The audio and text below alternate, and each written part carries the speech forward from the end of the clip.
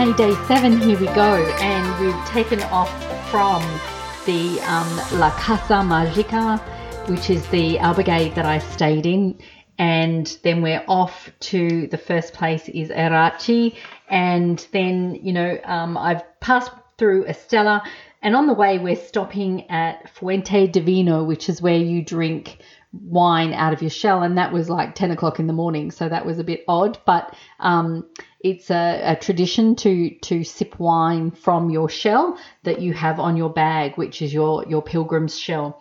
So as you're walking, you're just going the mountainous views on my way to I think it's Azguera, and they were quite stunning. It was quite flat today. The weather was just gorgeous, and as I'm going through, I passed through another village, Villamora di Monjardin, and again, please don't laugh at my pronunciations because I'm doing the best that I can.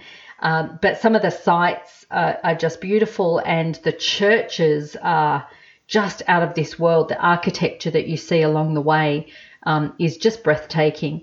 And there was actually I think it was just before I drank wine from my shell, I had seen this small store or stand where a man was making things. So I think he's classed as a blacksmith, and he's making things with metal and fire and bending them, just stunning things. And I remember my sister-in-law Karen asking me if I had any souvenirs, and I'm like, no, we're not putting anything else in this bag. As you're carrying 12 kilos along the Camino, it can get quite tiresome by the end of the day. So, and I remember going under these canopies of trees that were just gorgeous. And so we're heading to a place called Los Arcos. And I remember when I got there, and I think that I had done quite a lot of kilometres that day, because I wanted to make sure I got to that point. I was starting to make up a bit of time that I'd lost in the first couple of days. And so as we get through, when we get to Los Arcos, and I keep saying we, it's because we're all getting there.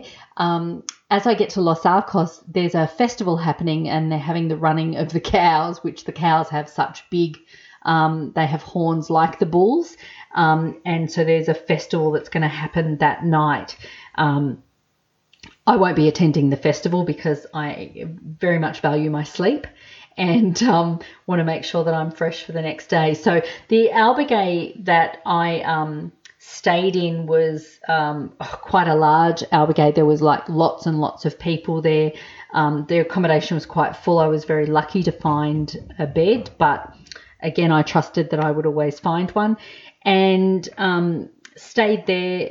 I didn't really see anyone that I had been walking along with on that particular day, but everyone was still very friendly and welcoming. And so once I got settled in, I just walked around a little bit and had a look at what was on offer and found a meal for the night.